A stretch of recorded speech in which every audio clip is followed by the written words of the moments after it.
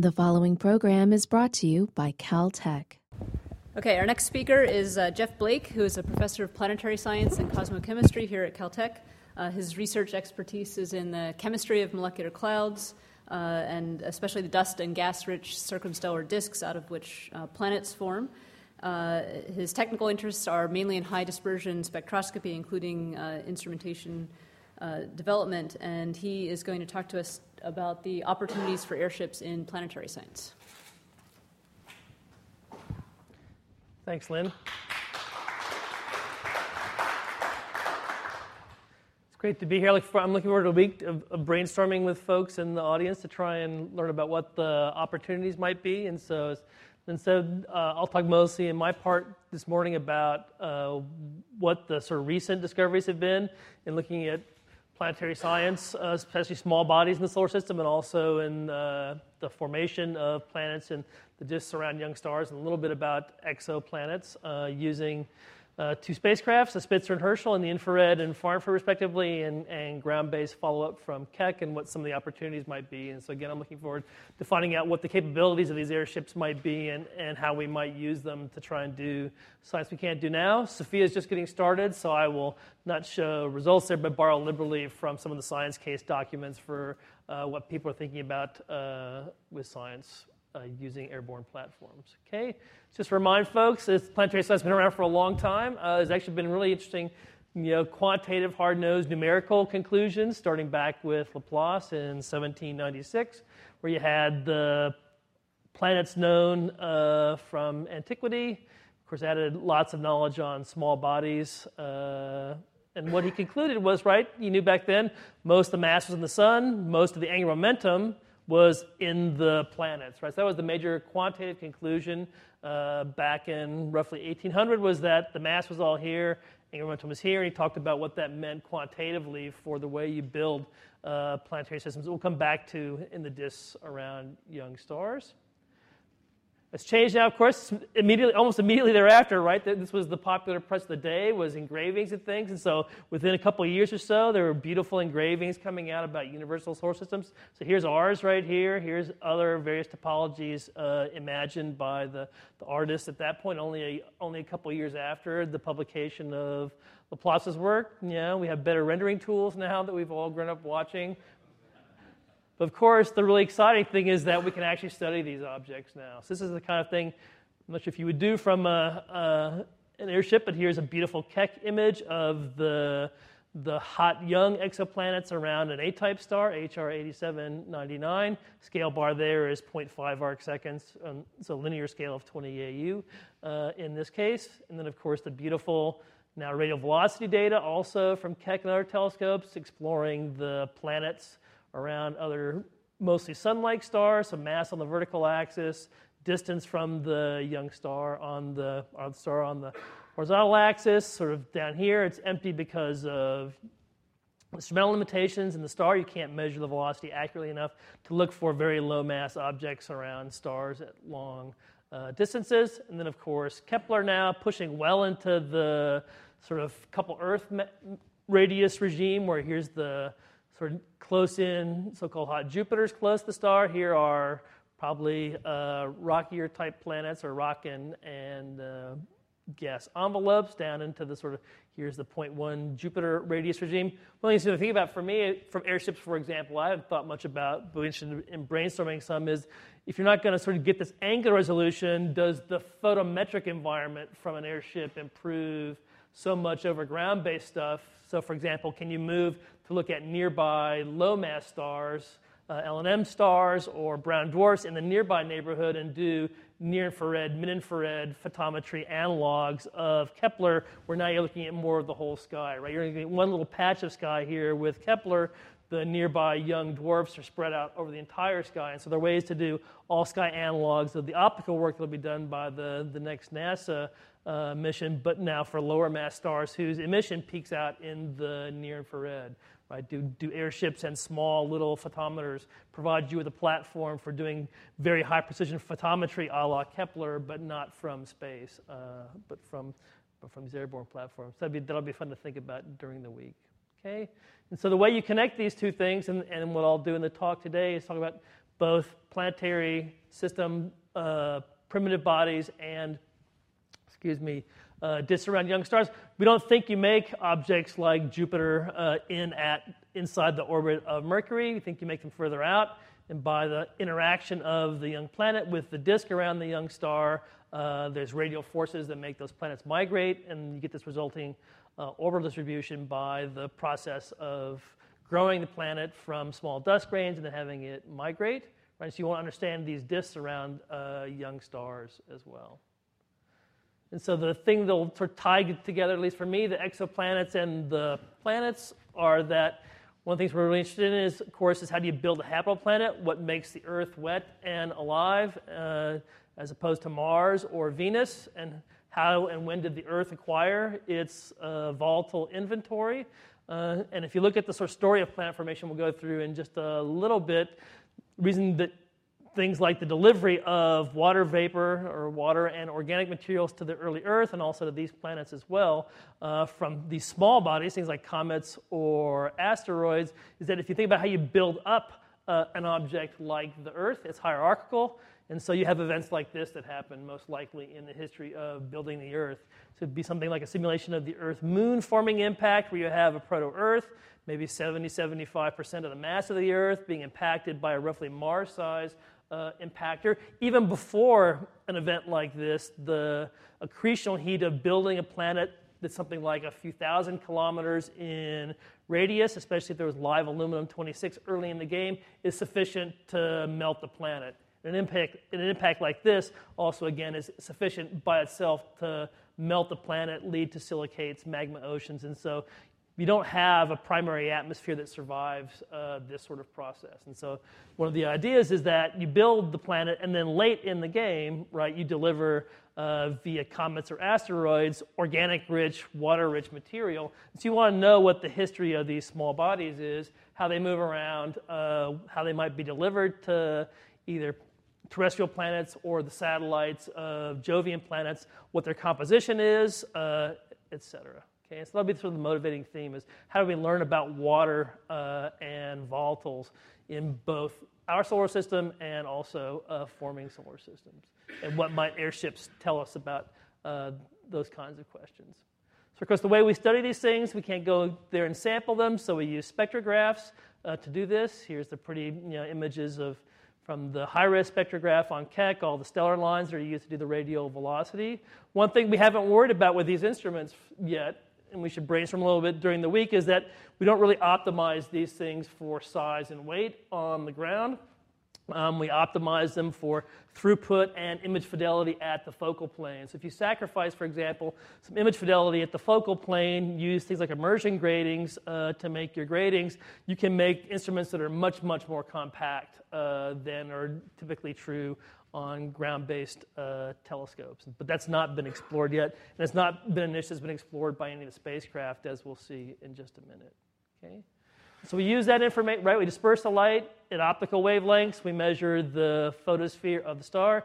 I'm a chemist, so here's my version of the astronomer's periodic table, where the size of the symbol is the abundance by mass of the elements. So hydrogen, helium, roughly 99%, 1% of the area in the big box here are all the condensable elements: water, methane, ammonia for the ices, silicates and iron oxides for the refractory dust grains. We know a lot about stars from their photosphere, what they're made of, and the question is for things that are further from the stars, like a forming planet or a disk around a young star, what's the right wavelengths to use? And this is where the airship and the satellites come in. Of course, as you move away from the young star, you just do the simple black body calculation. Temperature goes like 1 over the square root of the distance. So things out at, say, 1 AU, peak here at around 10 microns for the thermal radiation. Things out at 100 AU, peak out here at sort of, hundreds of microns. So things that are close to the star emit in the infrared. Things that are further away from the star or in the midplane of, say, a disk around a young star where it's cold, emit in the far infrared or terahertz region. And what are some of the tracers we use to study these things? Okay, and so in the infrared, we're sensitive to the disk surface or to things that are emitting at 300 Kelvin, so things like the Earth or asteroids. Out in the far infrared, where Herschel worked until just a couple days ago, right, we're sensitive to things that are much colder, right, things at a few tens of Kelvin. Let's look at how we use those tracers. So here's sort of the thing that Steve talked about, but now at high dispersion, which will be my focus. Here's a little slice of the infrared for a comet coming in. So we have wavelength on this axis, position in space in a given order. So these are the high-resolution orders of the Echelle, and then separated the orders out with the cross disperser, so high dispersion along here. All these little chunks out of the spectrum are the atmospheric lines from the Earth's atmosphere. It's about 3 microns going out to about 3.8 microns here, and as Steve showed us, right, in the far infrared, it's even worse from the ground. But even from Mauna Kea, right, the important point is here's a blow-up of that little 3 micron region. Now for a disk around a young star, here's emission lines from OH. Here's some HCN emission lines here. Here's the atmosphere. There's actually 2 plots here. You probably can't see them both. So the green is a continuum source with a synthetic model of the Earth's atmosphere. The black are the data. So here's a little spot right here where the data peaks out above the model, this little OH emission line here. It's only about 1% of the continuum. So you can see most of the structure in that spectrum right here is caused by the absorption of the Earth's atmosphere. And even at high dispersion, these things, as Steve showed us, go all the way down to 0. So here's a water line here. These are methane lines here. So even from Mauna Kea, right, we're in the so-called L-band window Steve told us about, right? These lines are optically thick at line center. So if you want to study, right, in your exoplanet or your object, things like methane, oxygen, carbon dioxide, these are the most important species you want to study to understand the atmosphere, for example, of the Jovian planets or exoplanets, right? You have to fight your way through this atmosphere, and you can only do the observations at times when the Doppler shift is large enough to move the features you care about, right, with respect to the atmospheric lines. And one of the huge advantages of going to either SOFIA or the airships, as Steve showed us, is these lines all narrow dramatically. So the Doppler shift you need to get away from the core of the optically thick lines becomes much, much less in the infrared. You can measure, for example, emission from comets at much smaller velocity offsets than you can typically, right? So for both either low or high resolution spectroscopy, here's low resolution first. So here's some beautiful Spitzer data of the ices around young stars. You can do things like carbon monoxide and the water ice feature at 3 to 5 microns from the ground. You can't do CO2. You can do some ground-based work here around 10 microns, but things that Steve showed us around 5 microns can't really do from the ground from Mauna Kea, but you can do them from, SOFIA or from space. For a planetary science example, here's one that just came out. This is from Kevin Hand and Mike Brown. This is now 3 to 4 microns. So here's the L-band window again. This little notch right here, right? So here's some of the water ice features on. This is for Europa. This is hydrogen peroxide in the surface of the Europa's, in this case is the leading hemisphere. So here's a subtraction from this sort of continuum. So here's the hydrogen peroxide feature right here. Even from the ground with a 10-meter telescope, the radiation environment is severe enough at Europa that these data from the ground are better both in spectral resolution and in spatial resolution than can be acquired currently by the Galileo satellite just because of the radiation environment and the capabilities of that instrument. And so you can look for things like, in this case, that was hydrogen peroxide on the surface. At higher dispersion, you can look for gases. So Io's here in the background. Here's the surface of Europa. You can look for things like SO2 in both the far infrared and the infrared. From Io, you can look for water vapor. We'll see an example of that in a minute, not for Europa, but for Enceladus. And you can also look for features on the surface at lower dispersion. Okay. For comets, when they come in, of course, they come back to Enceladus in just a minute. For comets, as they come in, once they begin to evolve gases, you can do 2 experiments. You can look for the scattered light from the sun. So here, for example, is the dust tail of Hale-Bopp. Here's the ion tail. Here's some beautiful spacecraft flyby images of the nuclei of these comets. So you look either at scattered light from the sun or thermal emission from the comet. We'll do the scattered light first. Okay, so this did not come out very well. I apologize. So we'll move on. But there's sort of scattered light emission spectra here of various objects. Here's the data from the telescope. This is Keck again. It's hard to do. What you find, though, and here's the key point for going forward, is that comets are diverse. We've done now only about 15 or so of these from the ground in the infrared. You see large differences in the chemical composition. It's not important what these are. Just notice that the pie charts are different. Right? These are different ices in comets, and they don't look the same. We don't understand why they're not the same. We only have a small sample. We need a much larger sample of comets. And again, we're biased by having to have large enough velocity shifts, right, to be able to see comets. So there's some apparitions where the comet's bright, but the velocity from the Earth shift is small. We can't study things like methane and CO2 through the Earth's atmosphere. And so we don't study those comets because they don't have the right velocity at perihelion. In the far infrared, turns out water, as Steve showed us, water is a much stronger absorber in the far infrared than the infrared. The dipole moment of water is large enough that the water lines are much deeper in the far infrared in the millimeter than they are in the infrared. So most of what we know about water so far has come from the Herschel satellite. Here's one that I was involved in. This is 103 P Hartley 2. It's what's called a short period comet, so it came most likely from the Kuiper belt. Here's H2 18O. Now this is pure rotational lines out at roughly 550 gigahertz or 600 micron zone that Steve showed us. Here's the emission from singly deuterated water, so HDO. And the thrust of this paper was talking about what, the delivery of water might be to the early Earth. So why does deuterium tell you about these things? We'll come back to this plot in just a minute. Here's a little bit of deuterium chemistry because it ties into the SOFIA science case and some other tracers. So the basic idea is the deuterium atoms all come from the Big Bang. Stars eat deuterium. So when you make molecular hydrogen in molecular clouds or the disks around young stars, most of the deuterium is carried in the HD molecule.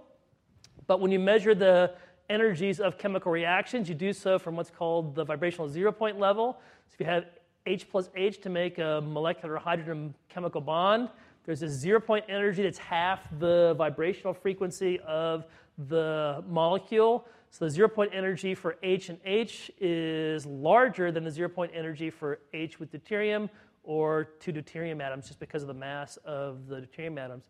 So that difference in the 0 point energy leads to differences in the overall reaction energetics. So this reaction, HD plus H3 plus, you see this in the aurorae of Jupiter, for example, going to H2 and H2D plus is actually downhill. So it's downhill by about equivalent energy of 230 Kelvin. So once the temperature gets below 230 Kelvin, you drive this reaction to the right towards H2D plus. And then it's shown in this nice slide from Roald Stark about the great instrument. When you drive deuterium into this H2D plus molecule, it can transfer a proton to other molecules like water or ammonia, and so you enhance the deuterium content of water or ammonia at low temperatures. So this happens only when the temperature becomes low enough to drive this chemical reaction toward the products. Okay, and so at low enough temperature, right, you can get huge enhancements over the cosmic value of deuterium, but only in compounds like water or whatnot that are low in abundance. So here, coming back to the comets, the basic story is here's what we think the protosolar value is, about 2 by 10 to the minus 5. So about HD over H2 is 2 by 10 to the minus 5. Here's the Earth's oceans here in blue. It's called standard mean ocean water. So it's enhanced by about a factor of 10 over the protosolar value, cosmic value. So we have the water in the Earth's oceans is enriched in deuterium, so had to have seen at some point low temperature. Don't know when that happened, but at some point there was low temperature in the water around the early sun. And so the Earth's oceans are here. Previous measurements of comets were up here. So these are all what are called long period or Oort cloud comets. So Halley was from the Giotto spacecraft encounter. Hyakutake and Hale-Bopp were from ground-based observations And then here's our measurement. The surprise in our measurement with Herschel was that this now different reservoir of comets, this short period comet reservoir that comes from the Kuiper Belt, where the naive expectation was you make those further from the sun, they should be formed in a colder environment, they should have larger D to H ratios than the short period comets do, which come from the sort of Saturn to Uranus zone. But lo and behold, this one comet had values that were consistent with the Earth's oceans. We've done a couple more. We're done now with the helium's gone. So there's one more short period comet that has an upper limit that's right about here. So not detected the HDO, but it's consistent with the Hartley 2 result. And two other long period comets that basically put D to H values somewhere in this sort of range of the previous detections. So we have this conundrum now. We have one or two measurements with Herschel, that's it, of the short period comets, a few now of the long period comets, and there seems to be this dichotomy that exists between those two that we won't answer what's going on unless we have more samples, right? We need more measurements of this type. And you can see for this comet, just to come back, what I'll do is I'll update the talk and I'll put these numbers into units that we can all think about. But these were long integrations, right? This was the bulk of the U.S. time for comets. It's about 10 millikelvin or so on the scale. I'll put it in the Jansky's watts per square meter. But this was something like, 6 hours of integration time with Herschel. So a lot of integration time on a fairly productive comet. Is this possible? Go ahead. With It SOFIA? depends entirely then on the production rate. So this was a comet that had, go back here, sorry. This was not a particularly spectacular comet, right? So this production rates of about 10 to the 27th. So for things like this, you would need with a heterodyne instrument on SOFIA, you would need about 10 hours of integration time to do this. But for a more productive comet like Hyakutake or Hale-Bopp, you could do it in 20 or 30 minutes. So it depends entirely on the apparition in the comet.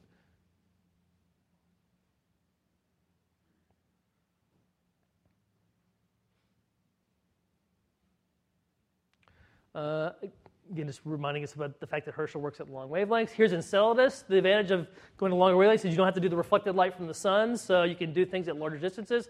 Here's the Herschel measurements of the water torus around Saturn induced by Enceladus. So the geometry between SWAS in 1999 and Herschel in 2009, right? So we went close to the ring plane. So there's this torus that exists around Saturn. That's a water torus from Enceladus. What you're seeing here is the absorption against the continuum of Saturn with the Herschel, because we're right on the torus is right here.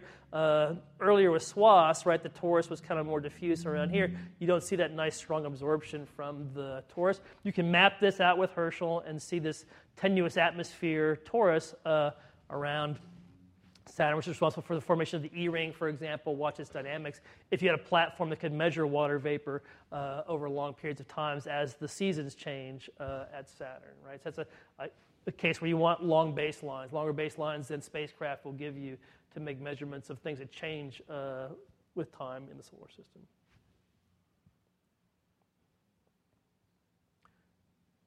Okay, other things you can do in the far infrared. Here's some other tracers again from the SOFIA science case. Here's one we'll come back to in just a minute. So here's H2. So remember that was that H2D plus was what did the proton transfer. So in either the ISM or in disks around young stars, you might want to try and detect that ion. The ground state transition is at about 1.4 terahertz. So that's up at about 260 microns or so. It's not doable from the ground. This ground state ortho transitions, there's two flavors, just like for water. But unlike for water, collisions of H2 with H2D plus can exchange the spin states. And so even though this state has a different nuclear spin than the ground state, it can relax via collisions in the ISM or in disks. And so this is a metastable level here that relaxes fairly quickly. So even though there's this transition out here at 372 gigahertz, it's available, for example, to ALMA. The expectations are that in cold gas, where you drive most of the deuterium into this ion, is that relaxes. You're up here at about 80 Kelvin, and so the predictions are that this line should be very, very weak in cold, dense gas, where the H2D plus is most abundant. You can also drive yourself all the way to D3+, right? So the same reactions keep going. So H2D+ will react with HD to make D2H+, and D2H+ will react with HD to make D3+. So you can see things like, for example, doubly deuterated water and triply deuterated ammonia that are 12 or 13 orders of magnitude more abundant than you expect because you drive this deuterium content all the way to things like D3+. That ground state transition is around 1.5 terahertz, or about 200 microns or so. And the other really important one is HD. It's about 112 microns or so. It's 2.7-ish terahertz that the GREAT instrument is targeting. It's in a nice spot for the atmosphere at sort of low velocity shifts, sort of following along with Steve's test, but there's trouble lurking both to the blue and to the red if you try and Doppler shift to look at the HD. I'll just zip through this real quick. It's just basically about how you make a planet, so folks want to look at that, they're welcome to. For the disks around young stars, how might the airships compete? You're not going to spatially resolve things the way ALMA can. Here's some beautiful early images from ALMA of a disk around the nearest star, TW Hydra, but you will do things that ALMA can't do. So here's a detection of water vapor from the TW Hydra disk in the lowest ground state lines.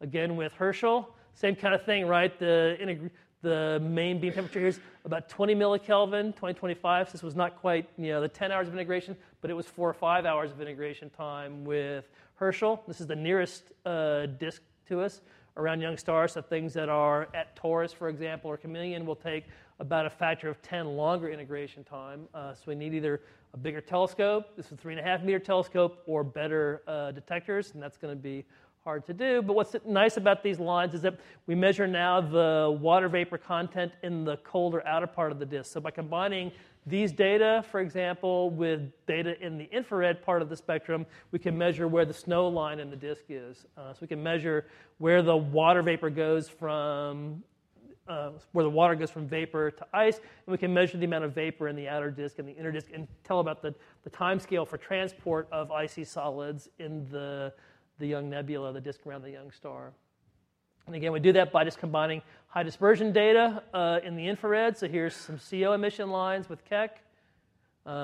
Here's the beautiful forest. So we saw a forest of emission lines in the far infrared from Steve, from the HEXO survey. Here's the photosphere of a young star, done by Joan Legita and John Carr. These are almost all water vapor emission lines, but if you zoom in, there's water vapor here. Here's hydrogen cyanide. Here's acetylene. Here's carbon dioxide. All those things we care about, for example, in the atmospheres of exoplanets as well, right? And so thundering emission from all these things, not velocity resolved. So in the Keck data, just to go back real quick, right, we can velocity resolve these lines and tell you how far from the young star the gas is. If it's orbiting in Keplerian rotation, for these pretty Spitzer data, right, we measure the total intensity of the lines, but no line shapes. We have no idea just from the Spitzer data, apart from the temperature of the gas, where this gas is located. So we follow that up. This is call it Salek's work for a thesis. We follow that up. There's hundreds of detections now from Spitzer. We follow that up in a few cases from the ground with Keck. So here are velocity-resolved emission lines now from OH and from water around 2 young stars at the sort of few tens of kilometers per second. So these line shapes tell us where the water vapor is around the young star. And we can only do hot stuff. Right? This is from the ground at 3 microns. These big gaps here because even from Mauna Kea, things that are only excited by a few hundred Kelvin are optically thick in the Earth's atmosphere. You can't get enough velocity shift to measure them. From SOFIA or from an airship, you could work much closer to the line center and actually measure the warm, not the really hot water, and actually map out what the snow line looked like. Right? You could actually map out where the vapor turns to ice by resolving these line shapes as a function of energy and measuring the kinematic patterns. And so what SOFIA or airships would do would let us make these measurements over much wider energy ranges and for larger numbers of samples. We have hundreds of disks that we see with Spitzer, but only a little handful that have 3 micron measurements with Keck.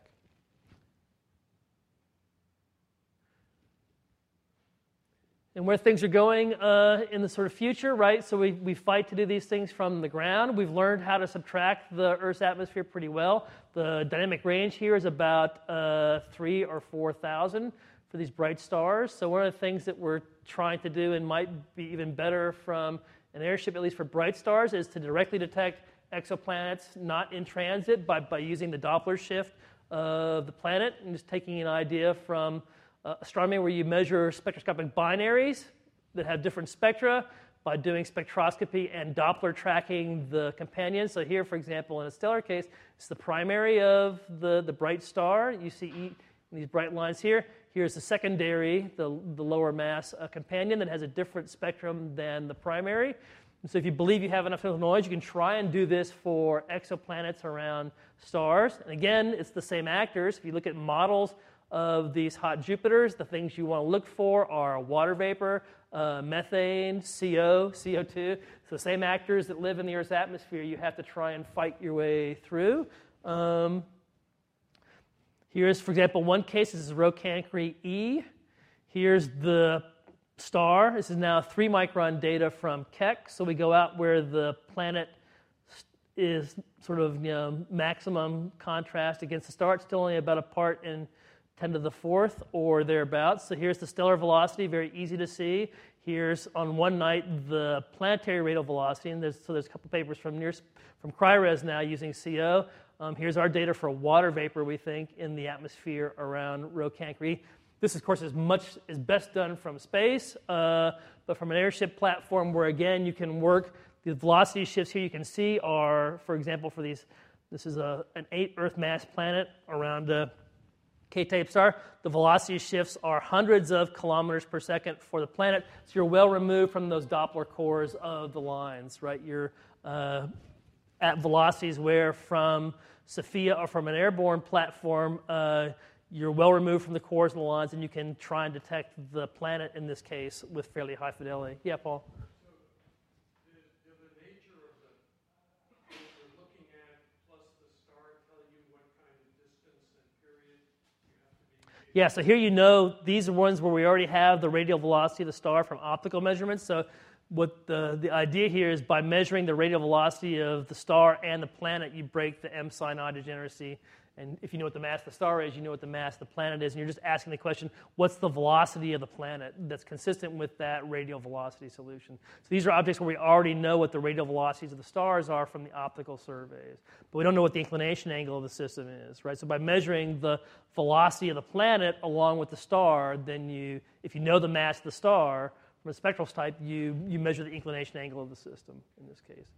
Long term, if you believe these fits, right? These are cross correlations of the near-spec data with a template model atmosphere like that. If you believe that you're robustly detecting the planet, the goodness of fit of this cross correlation tells you about the composition of the atmosphere.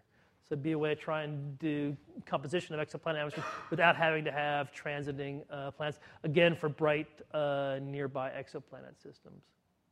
And the last thing, just to wrap up here, back to HD. If you look at the sort of one of the critical things about the disks around young stars is how massive they are. We typically right now use the dust around the young stars, a measure of the gas, by measuring the dust emissivity and assuming a gas-to-dust ratio from that gas of solar composition I showed you before.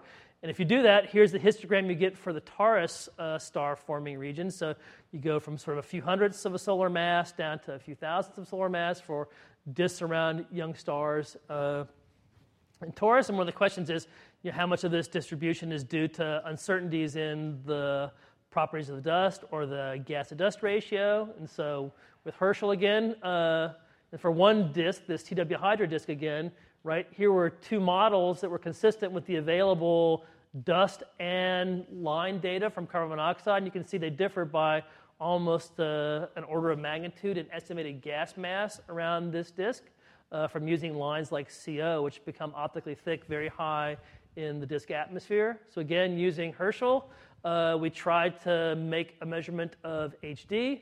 At 20 Kelvin, right, the HD I told you is only about a part in 10 to the 5th of the abundance of H2.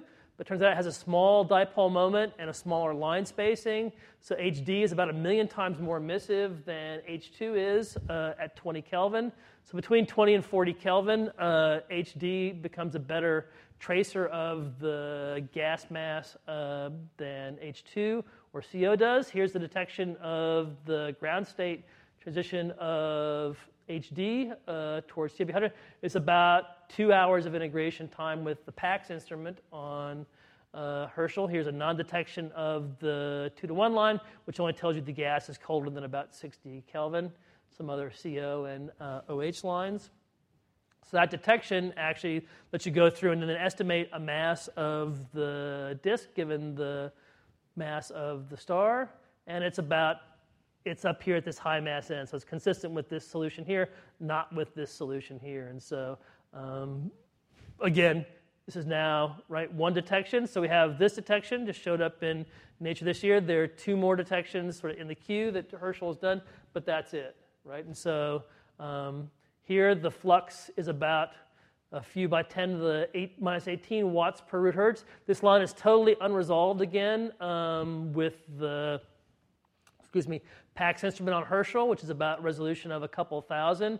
So this line to continuum ratio, it's only about less than 10% here. It's probably about 1-to-1 or even 1.5-to-1 in a heterodyne instrument. So the GREAT instrument will be targeting this tracer to try and make high kinematic resolution observations of HD. Again, small number statistics. If you have enough integration time and a big enough telescope, you can think about doing tens of objects if you have 5 to 10 hours of integration time available on a sort of 2 to 3 meter class telescope at 50 or 60,000 feet. So with that, I will close and take any questions you have.